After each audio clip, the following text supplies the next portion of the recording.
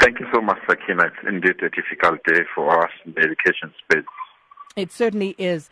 Let me start by just inquiring about the condition of the 5-year-old MEC.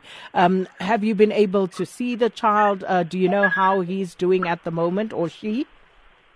Yes, we had a session with the parents who just arrived from visiting the child from hospital, and on that basis they assured us that he's out of danger, and that the doctors have assured them that they've identified what was the problem, and that's the reason why they've managed to resuscitate him as quickly as possible.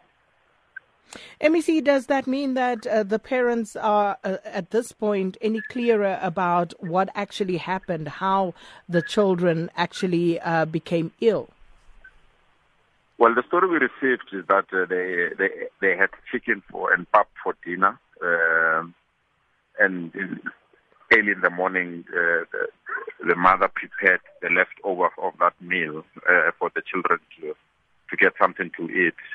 And that's the reason that they arrived moments late at school, because they were having that particular meal. And just shortly after 8 o'clock, they started to complain. And we established that that complaint led to them being taken to hospital, to the nearest clinic. As we said in our intro, they passed on upon arrival, and we then established that the child that was at home as well had the same symptoms. And as I said, we are lucky that the child is still with us, and unfortunately the two siblings passed on.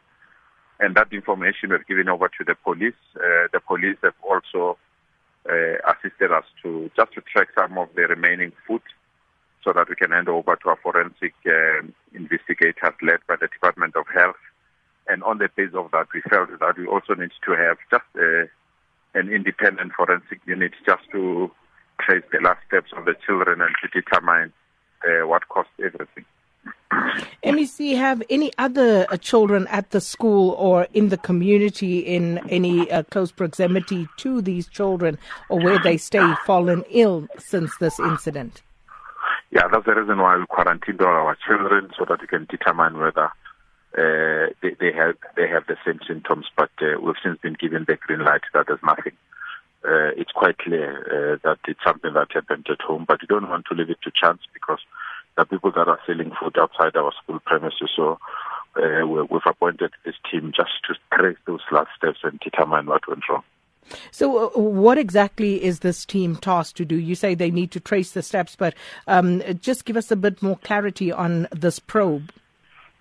The family is not financially well, so we really believe that they might not have the capacity to appoint a forensic team, because they need closure. They need to know what happened, who ate what, and who did what. So the team will assist to solve that puzzle, so that the parents can have closure and can have information that will assist them. So that's the reason why we needed forensic experts to just take samples of the food, take it to the laboratory, interview whoever that interacted with our children, so that the family can have closure and can have a report that is credible.